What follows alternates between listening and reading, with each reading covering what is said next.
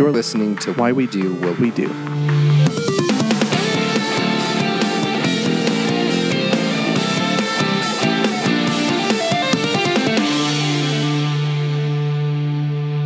right, welcome to Why We Do What We Do. This is Abraham. And this is Shane. And so today we are going to try and wrap up part 2 of talking about a hierarchy of needs. Yeah, no, this will be great. I think starting this episode, more of my needs were met this time than the last time. So I think that we're golden now. Perfect. You made it to the top of the triangle. I've made it to one of the 7 or 8 levels. That's right. Exactly. That's wonderful. I'm glad to hear it. I actually do want to really quickly do a recap. I would generally suggest that if you did not hear the first part of this, I'd recommend going back and listening to that. These can probably fairly enough stand on their own, but they're certainly going to be building on.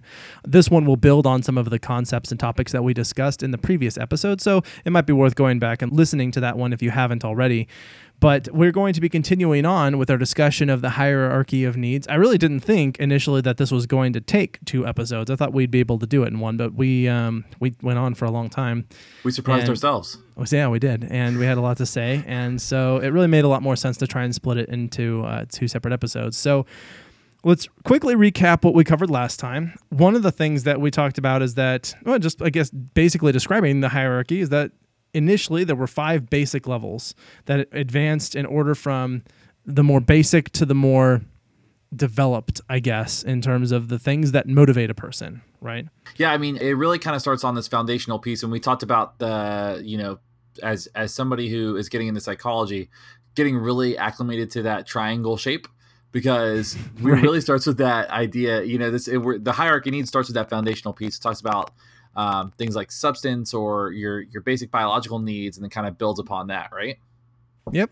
So the next one after that is that safety need, which involves order, lawfulness, protection, and obviously just generally feeling like you are not being threatened in one capacity or another. Yeah, and then you've got love and belonging, which talks about more like your social relationships. Sometimes sex is lumped into there, and really kind of talks more about that piece where people want to and have the need to feel like they belong to a group or within a relationship or something to that effect. And then after that, you've got your basic esteem, which is both the esteem that you hold toward yourself as well as the esteem that you feel from others with respect to sort of how well respected you are and how you respected you feel, sort of how well you respect yourself as well, having some dignity and that sort of thing. Yeah, and then the original hierarchy caps off at self-actualization, which is still kind of difficult to define, but really kind of talks about the idea that people are motivated by living into your own values. So it's like kind of like the ultimate being, right? That's kind of what Maslow was saying, is like, you have achieved everything you could possibly achieve. You are the best possible you. You have reached your ultimate potential. At the top of the self-actualization pyramid, you become the Buddha. That's it. Yeah. And then later were added 3 more at least, and one of those was cognitive needs, just talking about essentially those being motivated by things that are interesting to you, I guess, intellectually speaking. Yep, and then it talks about 2 aesthetic needs, so it talks more about like the need for beauty and that kind of. I don't know if it was really well defined, but it really kind of dug into that idea that we just need some pretty in our lives, right?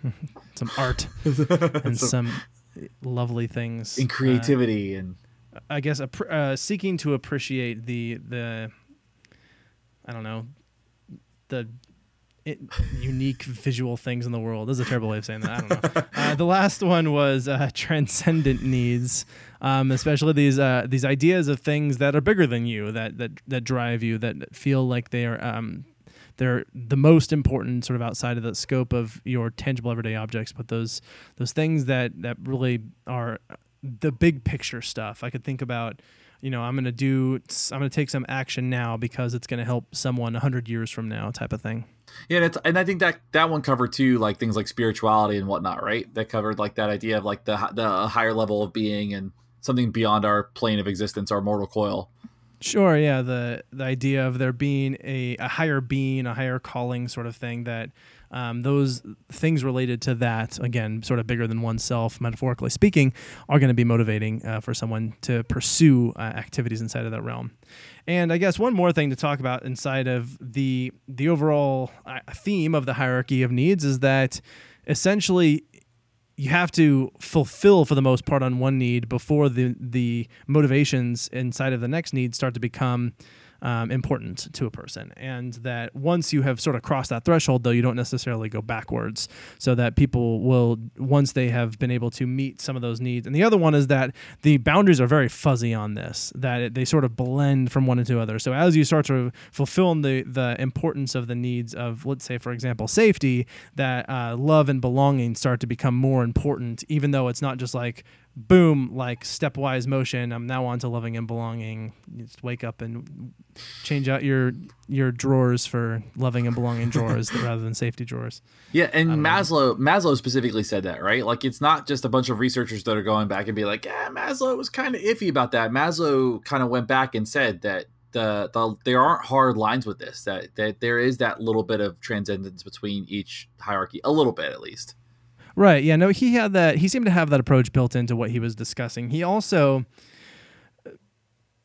there was the idea that sometimes people might look like they're moving backwards through it. And he really felt like that would be more of a facade than a reality. And it also could be the case that this is going to be a little bit different across different cultures, and that some of these things might overlap in a way that you do see some things that are maybe more important at a higher level playing as a motivation, even though mostly you have not met your needs of a lower level, just because, again, it's sort of fuzzy and those boundaries are a little unclear, and it's that those things move in that order for the most part. But as I said, if it is the case that you can have an entire group of these needs reversed in a way that's almost unpredictable, but let's just say that it can happen at all, that does sort of undermine the idea of that there is a hierarchy, that these need to progress from one order to another. So for example, if I say food and fruit and watermelon, there's a very clear hierarchy, and I'm talking about food is all of these things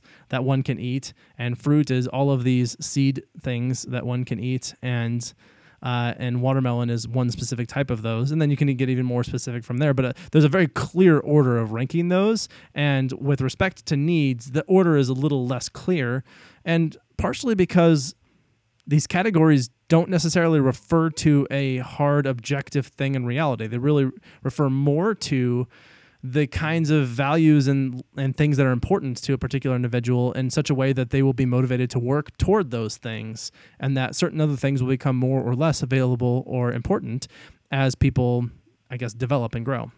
Yeah, that makes sense. So it's kind of like this pyramid of giving you, it almost gives you like a little bit of a framework maybe to discuss or conceptualize issues around motivation, right? So if that's the goal, right? Or like, I mean, it doesn't really account for that, but it kind of gives you kind of a starting point or a thread to start pulling to talk about motivation, right? Would you? Maybe yeah, not? And that is a perfect segue into what I want to talk about next, which is the idea that there are often going to be multiple motivators of behavior in any given situation for any given person. And so it's never going to be so clear as this is motivated by fulfilling on this particular need as much as it is there's a lot of things going on. And so any particular situation may require more than one of those basic needs that are going to have motivators that may work together and may even compete with one another. So for example, you might have, I'm going to go like sort of weird meta, I don't know what kind of example, but let's imagine, for example, you have a tribes person who is grown up and lives in a situation in which there is food, they're always hunting, they're always foraging, they're always trying to get food in their particular situation. And at the same time, they have found a lot of value in establishing order and rules inside of the community that they live in, and so that the following those rules might beat that need for food, even though they are constantly deprived of food, even though they're constantly under threat of illness.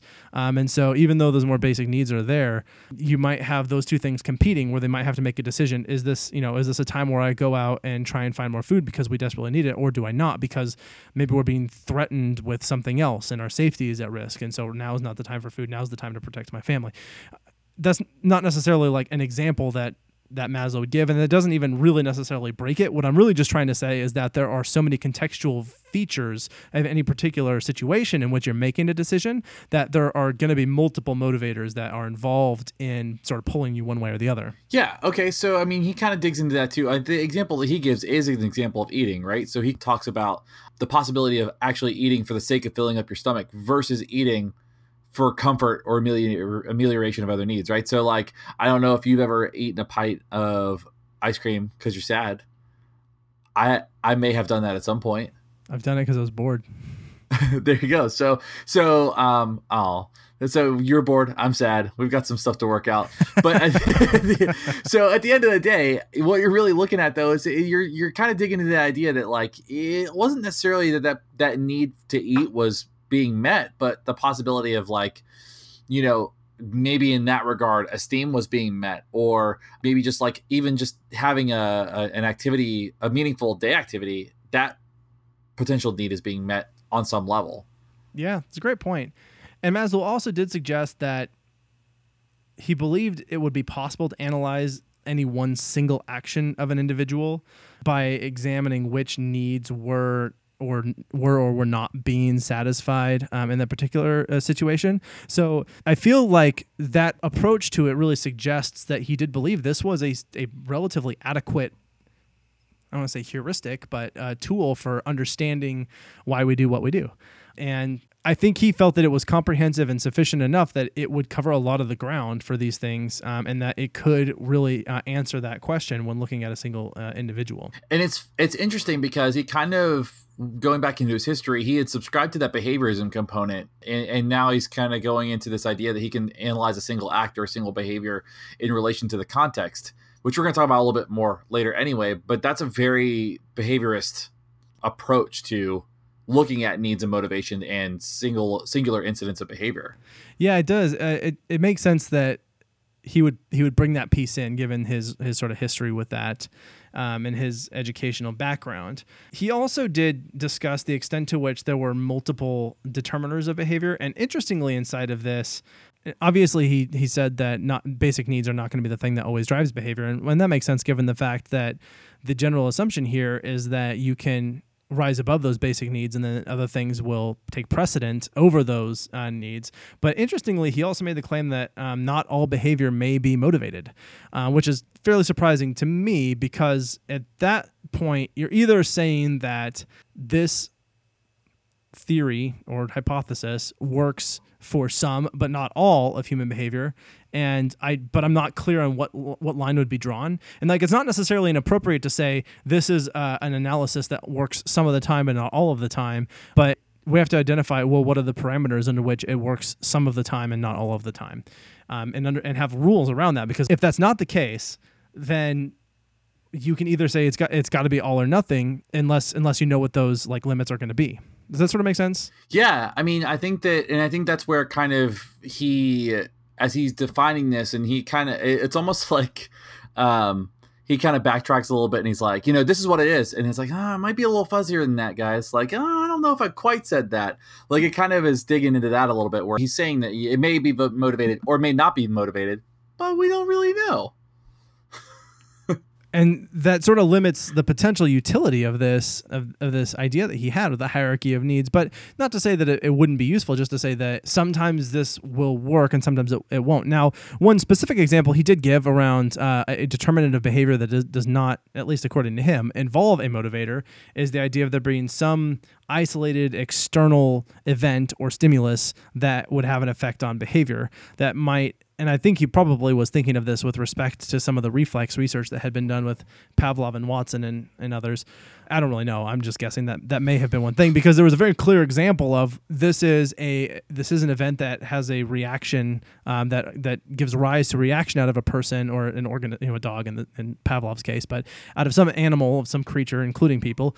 And if that can happen, and we see that it can, then that doesn't necessarily involve these motivators. So maybe that's just where he was drawing the line there. But again, I'm not totally clear, and that's the case. And the people on the other side of that would simply say, well, we think that ours is the thing that motivates most or counts for most of behavior, and that where ours starts to fall apart, you might be able to squeeze in a little sliver of the hierarchy of needs. And what I mean by that is, let's say he was throwing this at something like, okay, well, we know that there's these reflexes things, so this accounts for most behavior, but then there's some reflexes that also happen to external stimulus, and that's where the hierarchy doesn't really apply. Well, I think that if I were on the side of the reflex researchers, I might say, well, we've really seen that reflexes account for pretty much all of behavior, but there are some things that people do that seem like they're maybe motivated by something a little bit different, where there's not a clear like reactive behavior that's clearly due to some kind of causal stimulus, as there are with the salivating dogs example. And so maybe that's where, we could say that a hierarchy of needs might make sense. And neither one are right and neither one are wrong, because they're both based off of an incomplete sample and an incomplete analysis of the event. Yeah, that makes sense. And I think that kind of goes into the next part where, where he talks about this concept of closeness to basic needs, right? So he does mention something along the lines of a degree of closeness to basic needs and a degree of motivation, where and this is kind of where he digs into this idea that some behavior may be motivated, some may not be motivated at all, some may be weakly motivated, some may be highly motivated. So it's just this kind of like this spectrum or this range of motivators that occur that kind of impact these behaviors in relation to those needs.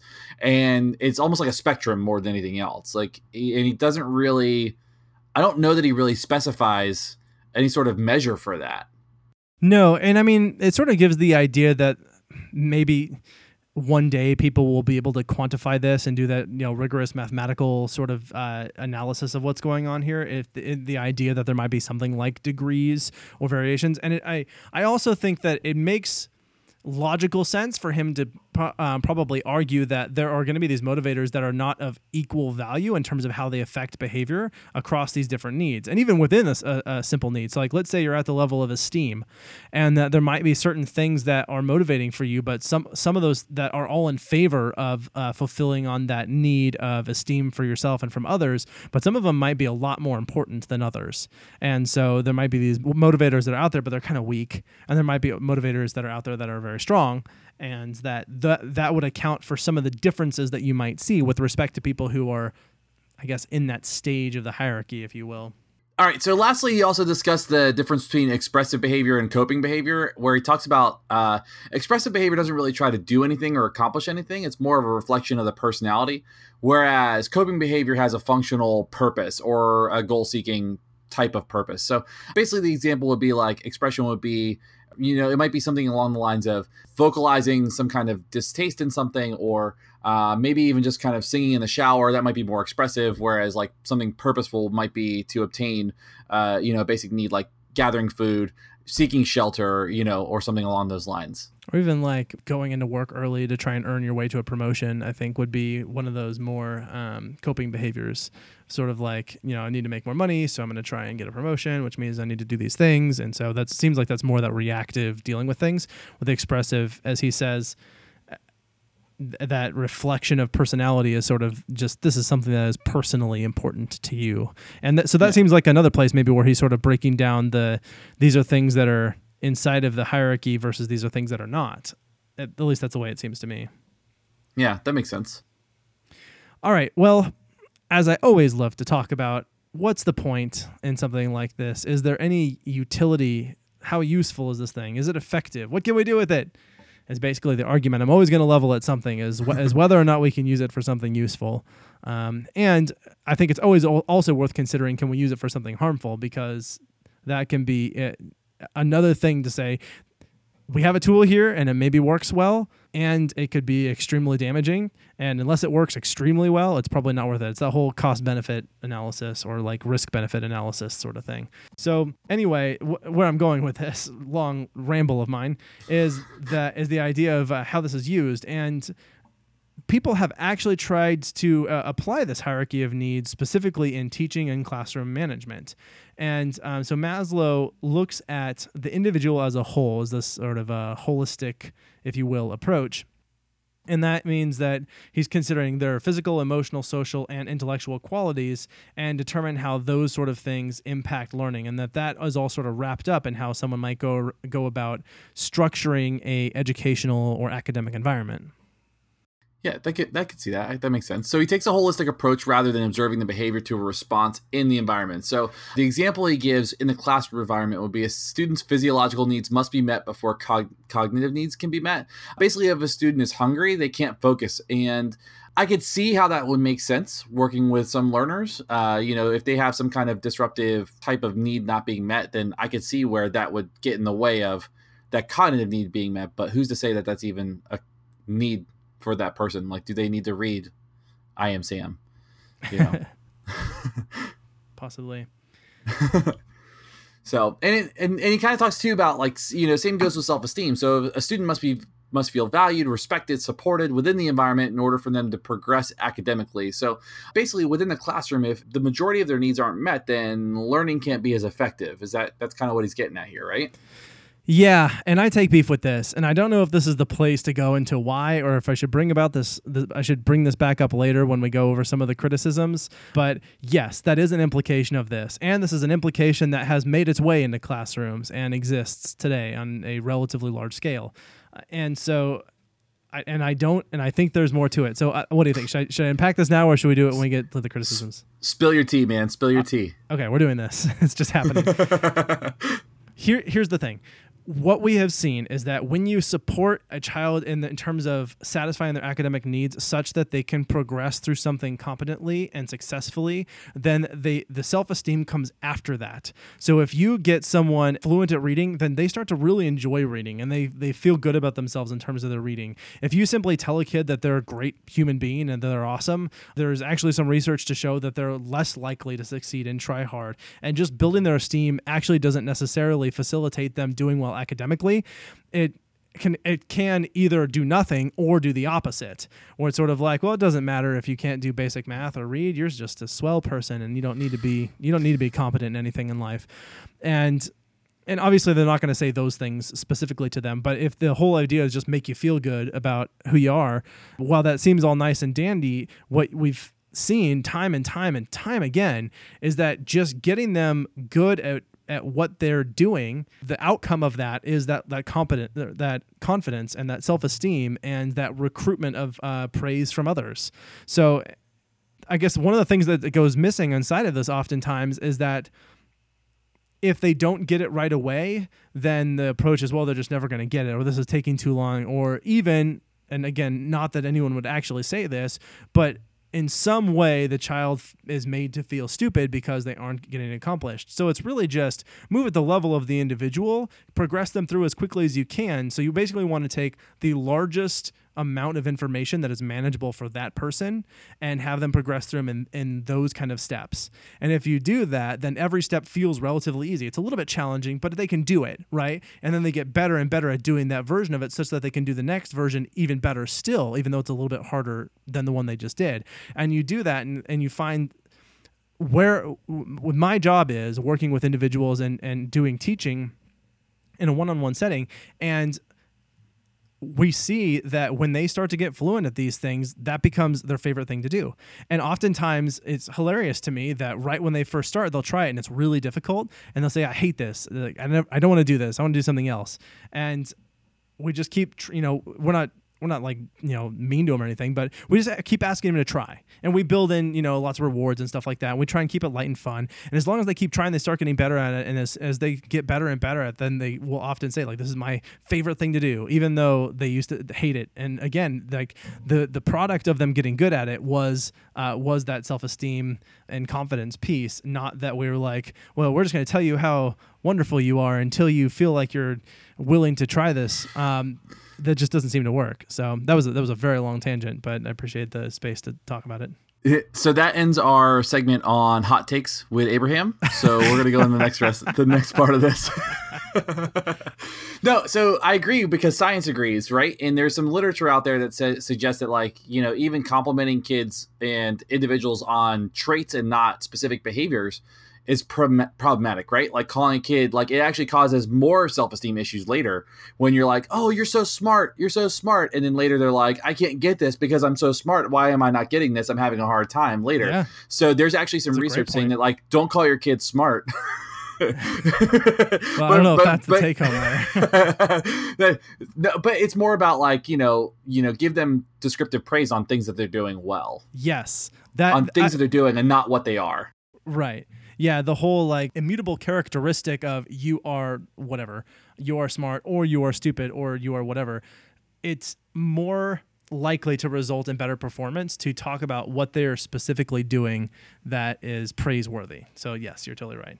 Yeah, there you go. And science agrees.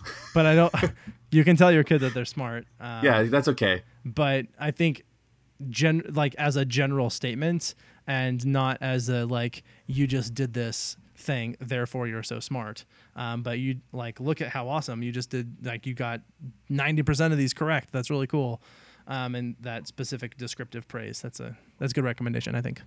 There you go. All right, so there are some concerns with Maslow's theory, right? We're going to dig into that a little bit.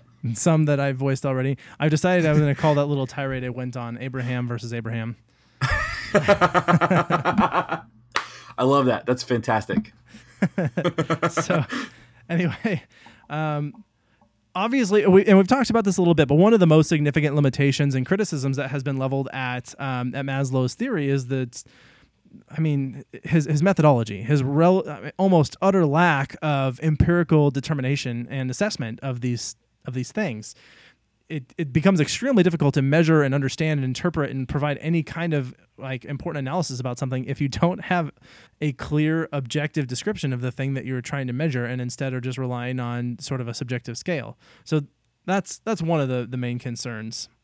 Another one of the concerns that we talk about is how to actually measure this stuff. So how do we know that a need is met? We talk about somebody maybe not being hungry, but that's still pretty subjective, right? Or, what's the definition of safety? So we don't know if there's like some kind of operational definition for when a need is actually met, or even really what a need is. Like we kind of have some examples of what needs are, but don't really have a specific definition of what needs are per each individual that we come across.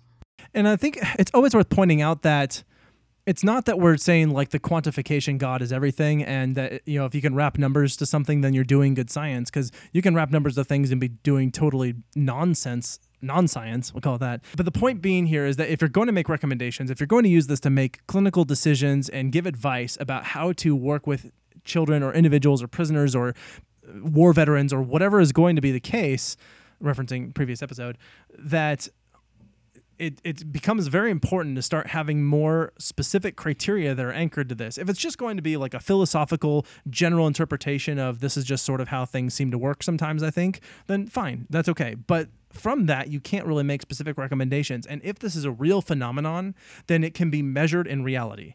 And in some capacity, it can be measured in reality. And people have developed ways of doing this that we'll get into in a second. But the extent to which you could specifically say that a need is being sufficiently met such that you can predict a subsequent need will become important, it just doesn't really exist. You have just sort of subjective, arbitrary ratings, and that's about all you can have because of the ambiguous and abstract nature of these concepts.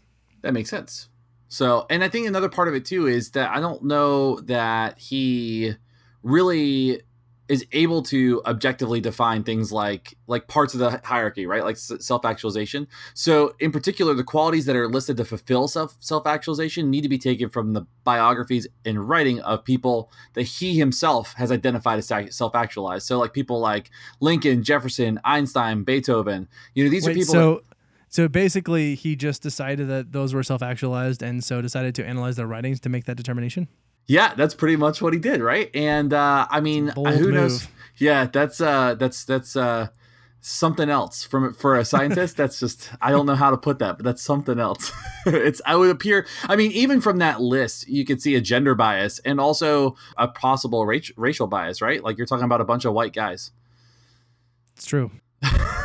So Maslow, we need some multicultural competencies in here. So the problem is that, these are subjective and really not anchored in any sort of common characteristics, identifiable characteristics. He's just identifying these people as self-actualized. And now he does kind of dig into, where I said before the sample is limited to white males who are highly educated. If you could argue that those guys are they're highly educated. If that's something that you want to dig into, I think based on IQ test, maybe they could be, but that's refer back to that episode about IQ testing. I think but I mean, you can certainly look at least their sort of pedigree in academia and the degrees that they received as part of their special training, and you can make the case that that is by definition educated, and many of those people were. I don't know how well educated Lincoln and Jefferson were. Actually, I'm fairly confident Lincoln didn't have a lot of formal education and sort of self-taught a lot of things, and his parents taught him stuff. But the point being that you do have these intelligent, I'm going to say very prominent historical figures, and in this particular case were all white males. But you were moving on to talk about that he did expand that little sample of his to include some other people of a different demographic. Yeah, absolutely. So he did actually take the time to study some females in history. You know, he references Eleanor Roosevelt and Mother Teresa, but the sample is small. Your everyday woman, basically. Yeah, no big deal.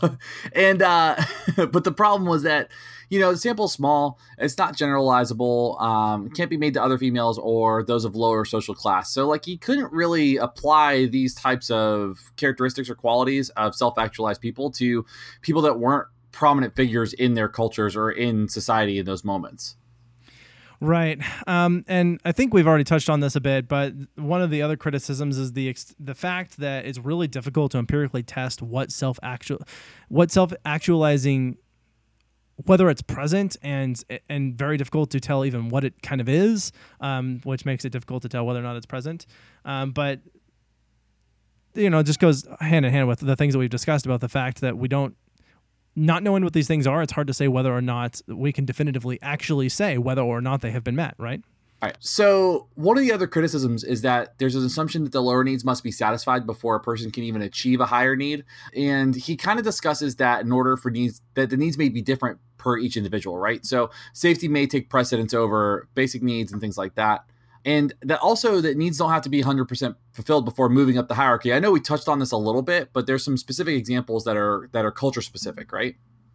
Yeah, that some of the cultures and places around the world where people had lived in poverty and were in extremely unsafe locations and yet still took up other, I guess, maybe higher needs. And I think transcendence is the one that has really stood out to me, is that people in times of significant deprivation from basic resources, even having grown up in that, will still worship a deity and will, that's what I'm looking for, they'll observe religious traditions that are a part of the culture in which they were raised. And there's an example of Van Gogh was living in poverty, yet still was motivated by those sort of higher needs of aesthetic beauty and of self-description and those things, that even though he was sort of severely deprived. And, it's possible that Maslow would make the argument that when he was younger, and I just don't know about Van Gogh, but when they were younger, that they were able to progress through those basic needs, and they were able to be those physiological needs were satisfied, and then those safety needs were satisfied, and then those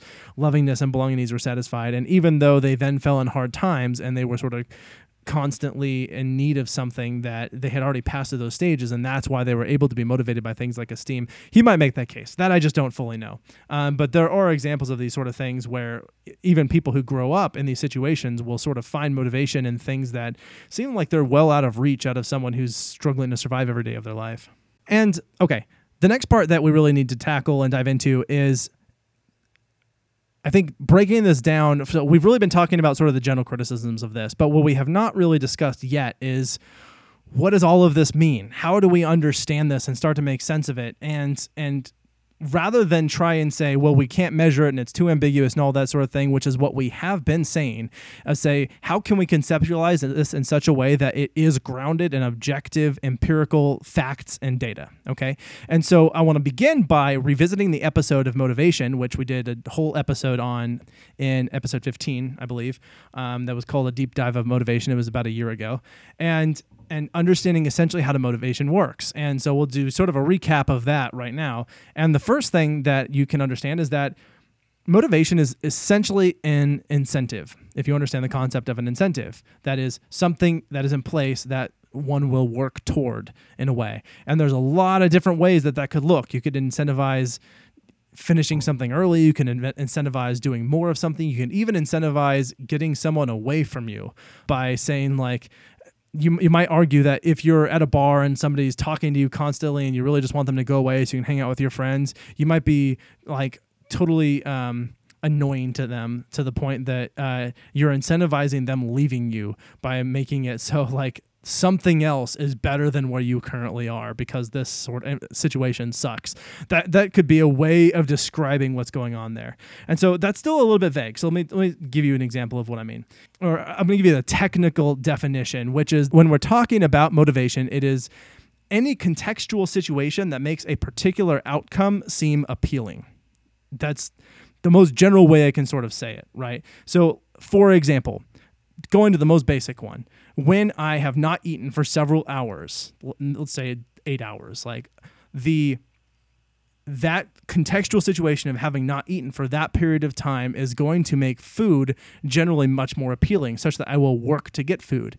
Now, if I just had an all-you-can-eat sushi buffet, and I feel like what's left of what I ate is still in my esophagus somewhere, and if I have one more atom of calories, I will explode. Then at that point, food is not going to be an appealing outcome for me. I will not work. I will specifically work to avoid having more food in that particular situation. So you can apply that filter to pretty much everything that any organism that has a brain, maybe even not, any organism just does, in that you have these situations in which some contextual factor of that situation makes a particular outcome appealing. I'll give you another one. If you're at work and your boss comes sort of walking through the main floor where you're working, you might sort of sit up and get really on task and look like you're working really hard while your boss is walking through the room. And in that particular case, you are that contextual situation of your boss walking through the room has increased the outcome of avoid being spoken to by boss. That it is, and that is an outcome. Like that is still a thing. If they successfully walk by without stopping or talking to you, then you have maybe successfully completed or you've successfully reached that outcome. And so again, like if we understand motivation in that way, then the type of outcome becomes less important. Unless you understand the nuances of, or don't understand, maybe the nuances of the situation you're in. Like if you don't have any idea what it means for your boss to come talk to you, maybe you don't make any effort and they come over and talk to you and you start to learn that, But otherwise, the features of the situation, as long as they have some relevance to how you understand that situation to be, then that context will set the occasion under which certain outcomes seem appealing and will therefore motivate or incentivize behavior that work toward those outcomes. And again, like in that particular instance, what the outcome is doesn't really matter. Even what the context is, it doesn't really matter except insofar as it tells you what kind of outcomes are going to be valuable. And so that kind of an analysis really grounds this in terms of things that we can definitely know and observe. Like if I see someone who is, if I'm looking at the situation where I see a worker and then their boss walks by and they're really getting hard to work, I might look at that and say, okay, well, what hierarchy of needs are they fulfilling on right now? Probably safety or something like that, or maybe like belongingness. They really want to be liked by their boss or their coworkers or something. So they're really working hard right when they're coming through. And yeah, maybe I could sort of post hoc do that, but I could really also tell you that like if I understand essentially what the relationship is with the boss and the people, that I could predict what they're going to do when the boss walks by. I could also tell you that like what they're going to do if I started. I could tell you what sort of things that you could change about the boss or the worker or that situation. That would also, and then predict what kind of outcome you would get, and I'd probably be right most of the time. Take into consideration, I don't know everything, and there are other factors that are beyond the scope of that one room. Like someone who just lost a family member who comes into work is not even going to respond to the same contextual cues as someone who's just sort of having a normal day. And so like those are things that you're never going to know everything that's going on with somebody that would have that effect. But just generally thinking about when looking at situations in terms of those contextual variables and how they would specifically relate to what kind of outcome seems appealing in that moment, that's kind of, I feel like that's all you need. That satisfies a lot of it. I mean, what are some other examples? Do you have any other examples of things that you can think of that are like just a motivation or incentive? Yeah, I mean, I think that my first example that came to me was just thinking about being sick, right? So, I playing in bands growing up. Like we play in these loud bands and go to a concert, but if I'm not feeling well or if I have a headache, as great as like that social belonging might be, like I have more of a need to go take care of my health and safety. So like whereas like that's a preferred situation for me to be in a musical context and be in that moment. That's preferred, but there are competing rewards in that place. And that actually kind of more satisfies that level of hierarchy, that hierarchy of needs in that moment, where it's like my health and safety is going to take precedence over my need for belonging.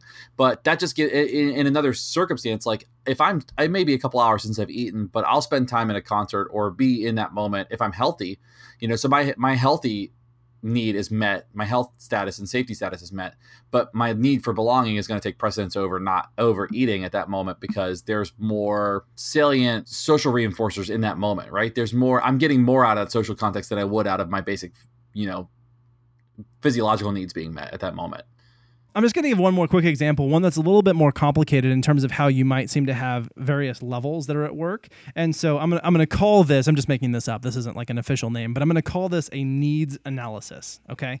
So let's say you, listener, Shane, whoever, that you come home after work and it's been several hours since you've eaten, at least 4 or 5 hours, okay? And so you're obviously at this point fairly hungry, depending on how used to eating you are and how much you ate last and yada, yada.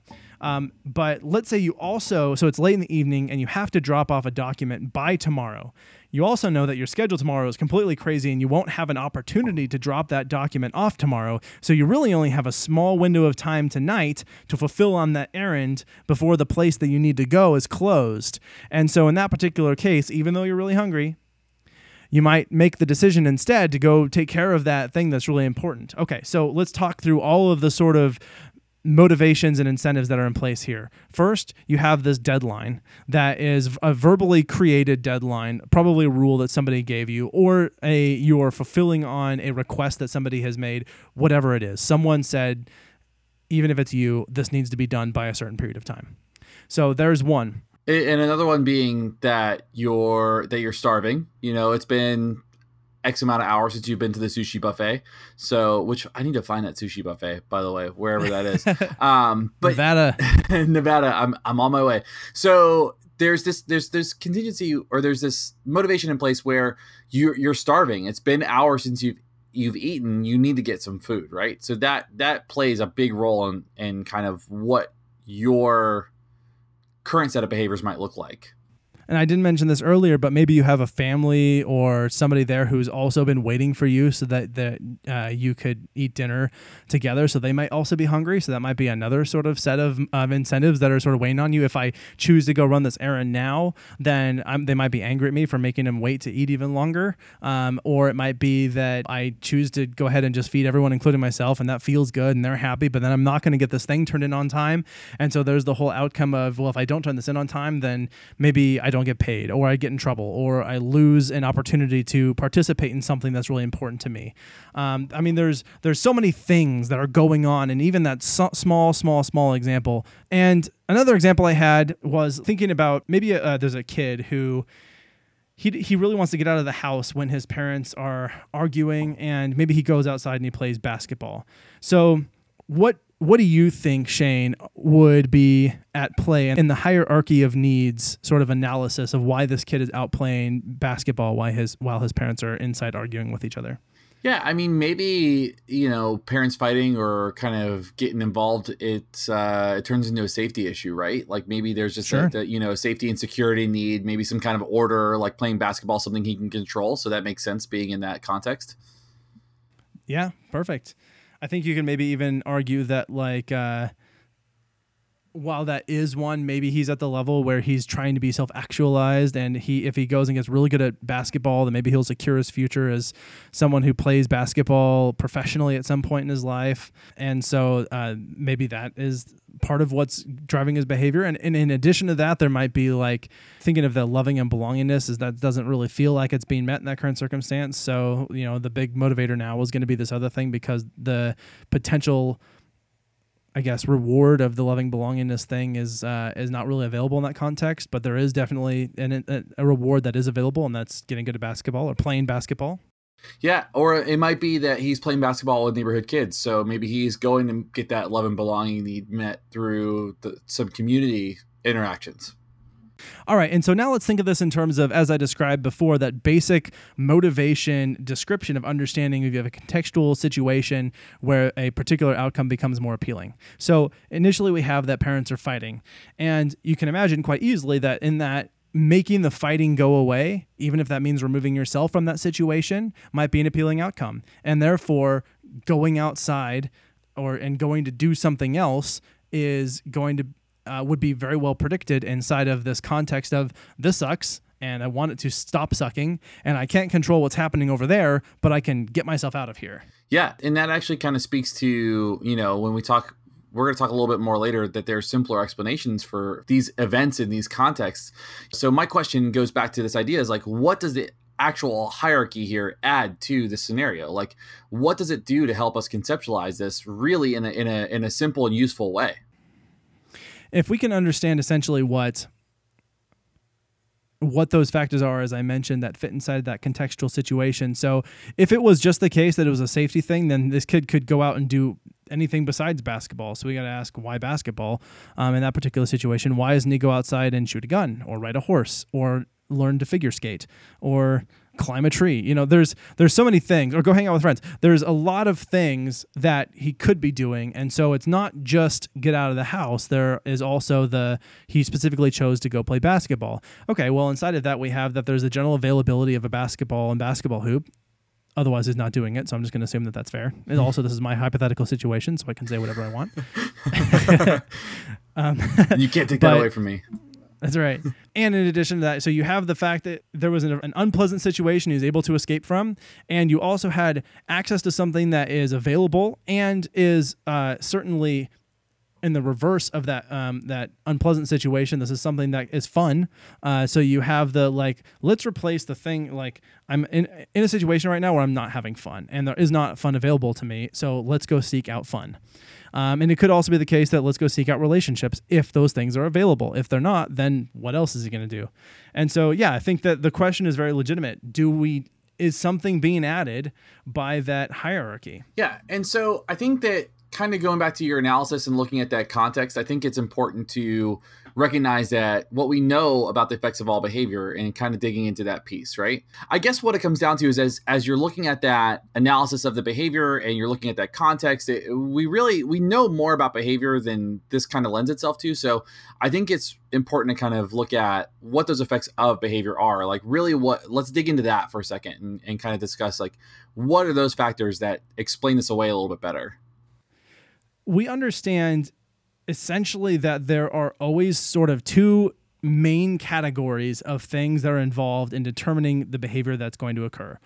And each one of these main categories has subcategories. So people who get all riled up as soon as I tell you the categories know that I'm being general and not specific.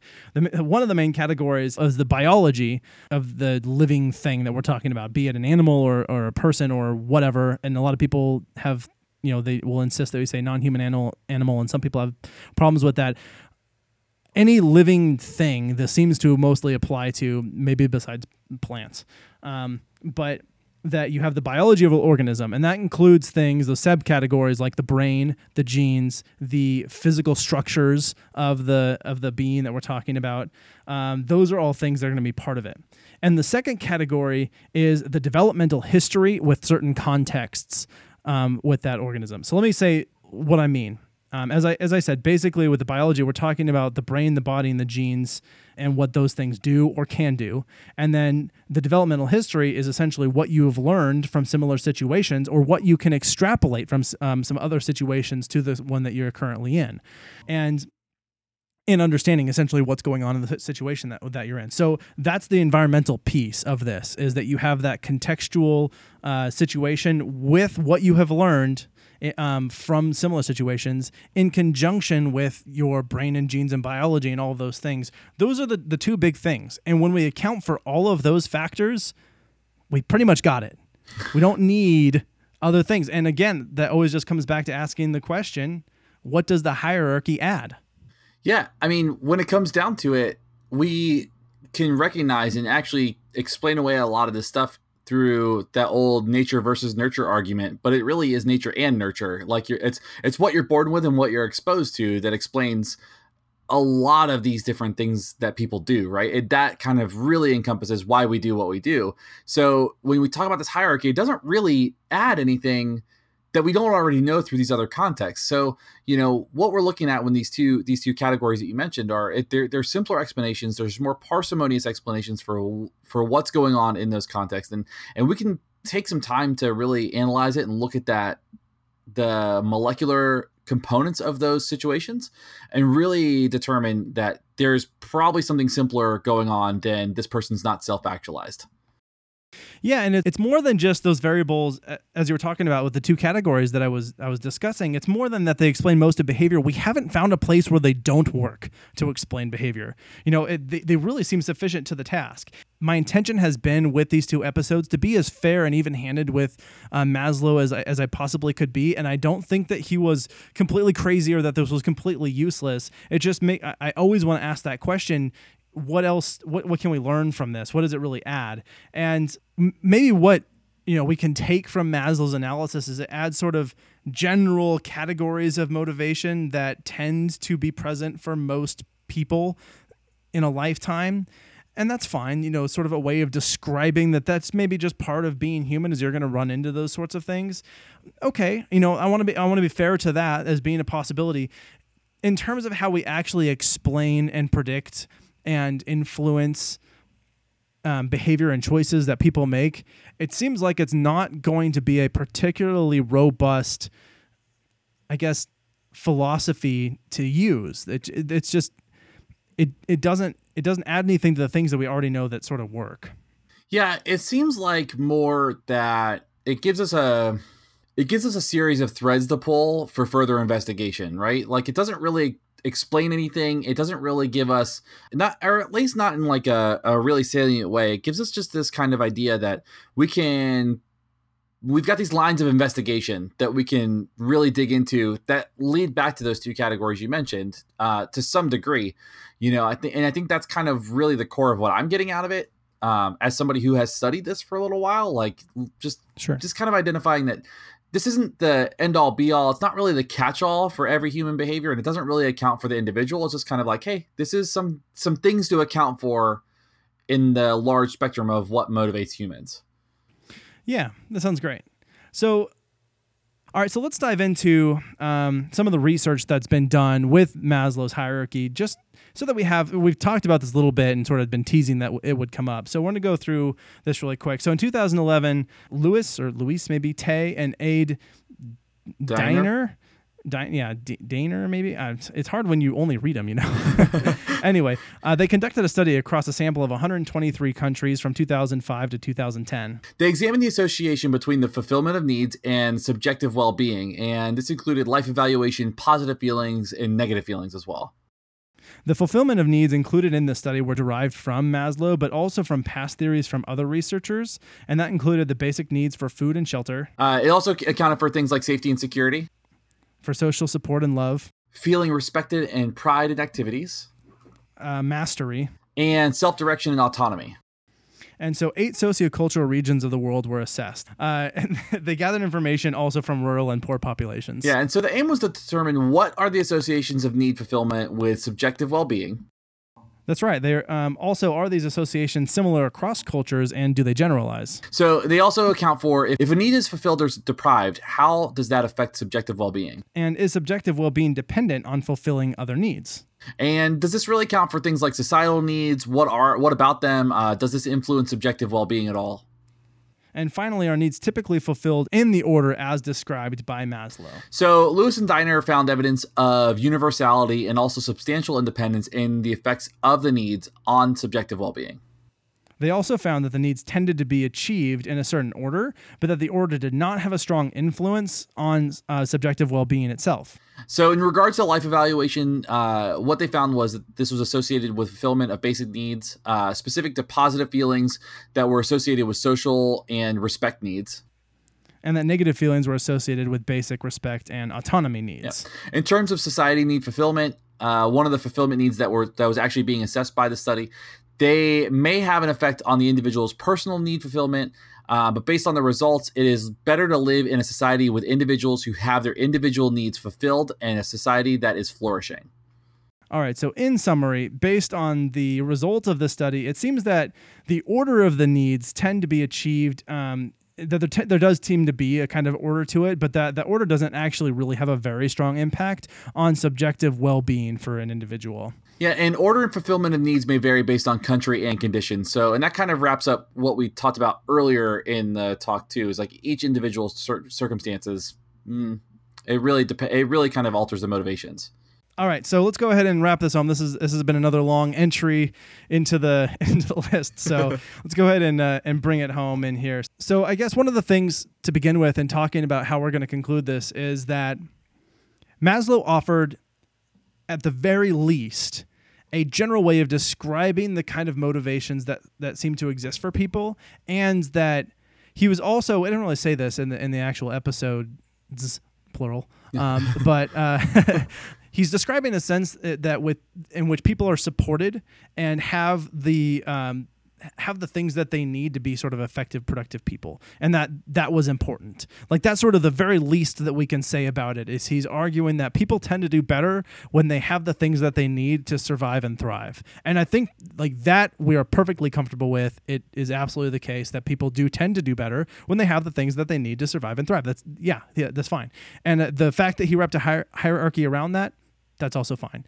I think that it sort of generally describes what's going to exist for people in sort of the course of a normal human lifetime, and that's not a bad heuristic to use when we're talking about how we go about thinking in terms of how we might help and facilitate certain cultures or help people who are disadvantaged in one way or another. And just thinking about how do we think about humans as a race, as a species, and not in the segregate groups, and how do we bolster our own species and just really make it as robust and as strong and as responsible as we possibly can. And thinking, Maslow's hierarchy is not a totally inappropriate or bankrupt way of thinking about those kind of ideas. Like, sure. In approaching this pragmatically and scientifically, it doesn't lend itself particularly well to that kind of scrutiny. And really, instead, we have a better conceptual framework that can be applied to specific situations so that we can understand motivation and incentives and rewards. We can understand the biological components and the environmental components that account for the kinds of choices that people make. And that when we are at sort of the bottom line issue of, these are the actions that need to happen if we need to see change in a particular issue, we need to, in that particular circumstance, account for what we actually know about behavior in terms of the biology of the organism and the environmental context and developmental history of the individual that we're thinking of. And so I guess I'd summarize this whole thing, both episodes, just by saying that Maslow's hierarchy is, I think, a useful thing to know what it is, and it's not really going to explain behavior all that particularly well. But I think that's all I kind of have to say about it. Yeah, I mean, I think that I would agree. Kind of my takeaway too is that it paints a pretty general picture of the overall human experience. I think maybe, it kind of talks, it does its best to account for what somebody may experience over a lifetime. And I don't know that it accounts for idiosyncratic variables at all. I don't know that it definitely doesn't. I should say that I don't know. I know that it doesn't. But I think it gives us, I think for me, at least, it gives me a nice line of investigation to look at from a scientific standpoint, and to kind of like really dig into like what it is about that individual's experience that attracts them to certain conditions, certain rewards, certain punishers, like what really brings them into those contexts. And I think that that's probably, for me, what makes it really interesting is it's not very useful in my daily practice, but it does give me a picture to kind of work with. Yeah, that's great. I like that a lot. And I don't really have anything to expand on that. Just I like that you phrased it in that way, especially talking about it in terms of it's not harmful. It's just not going to be the thing that helps you make clinical decisions when you're faced with a challenge of someone who really needs help in the moment. Yeah, absolutely. I agree.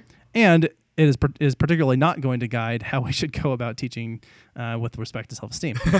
Yeah, and I learned the term self-transcendence, and I feel like that is, I'm going to try and sprinkle that into meetings here and there. at work. Yeah. Love it. That is our challenge to you listeners, is self-transcendence. Okay, sweet. Well, before we wrap up really quick, I want to do just a really quick listener mail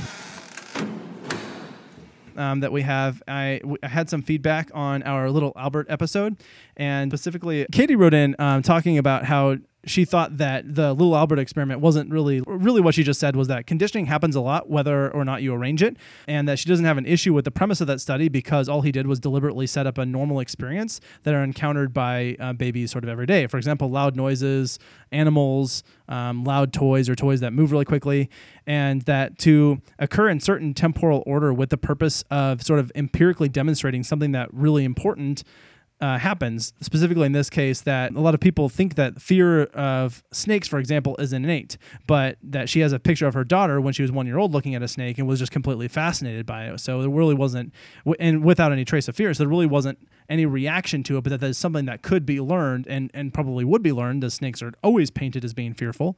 I'm putting those words in there. She didn't actually say that. But she said, I think we tend to attribute a lot more to evolution than it sometimes deserves and neglect to think about sort of the learning history and experience that people have with these.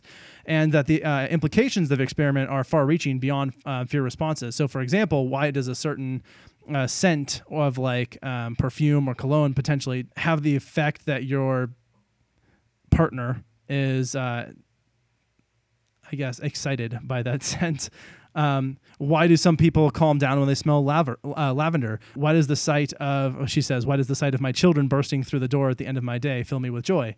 So, and she gave the example of her daughter being afraid of the vacuum, and that whenever they brought out the vacuum, her daughter would just run and scream in terror. And she's like, what am I going to do? Not clean my house?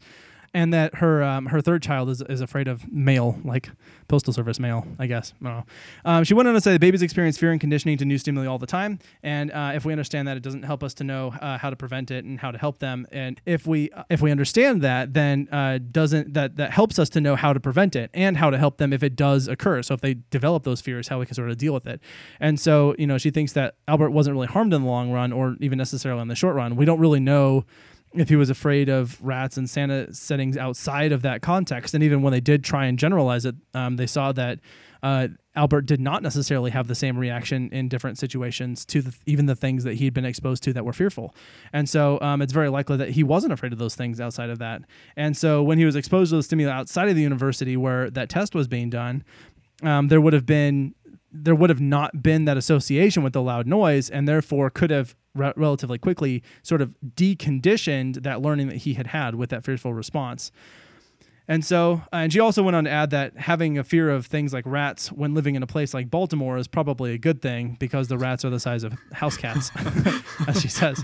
So anyway, I appreciate Katie writing in. She wrote in, and I asked if I could specifically use that example because I just thought it was such a great example to talk about those sort of things. So anyway, if you would like to tell us about your kids, then we're happy to hear from you. You can email us and listen to all of our information at the end. I'm also going to go ahead and declare now that I'm going to start, although I don't actually use social media for the most part, I'm going to start actually looking at SoundCloud and comments that show up there, and I'll be responding to those. So if you want to specifically reach me, Abraham, I do check the email, and then I'll also be looking at SoundCloud comments. And otherwise, you can reach us at Twitter and Facebook and Instagram and all those places. So sounds good. Cool. All right. Well, this has been another episode of Why We Do What We Do in your ears. So thank you for listening. This has been Abraham. And this is Shane. And we're out. See ya.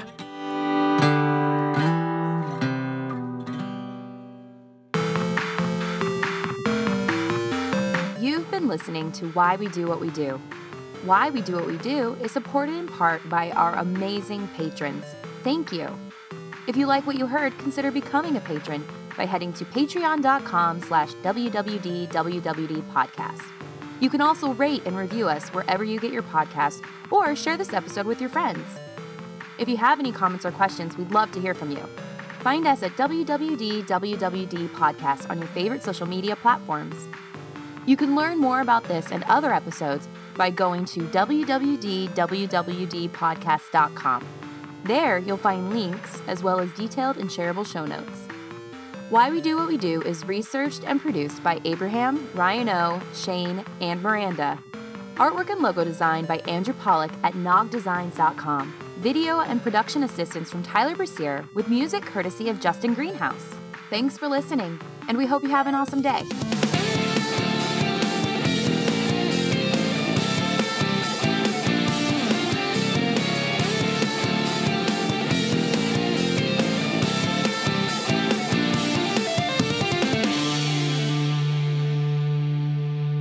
Or next, one of the critics, So saving that for an outtake. yeah, say that later.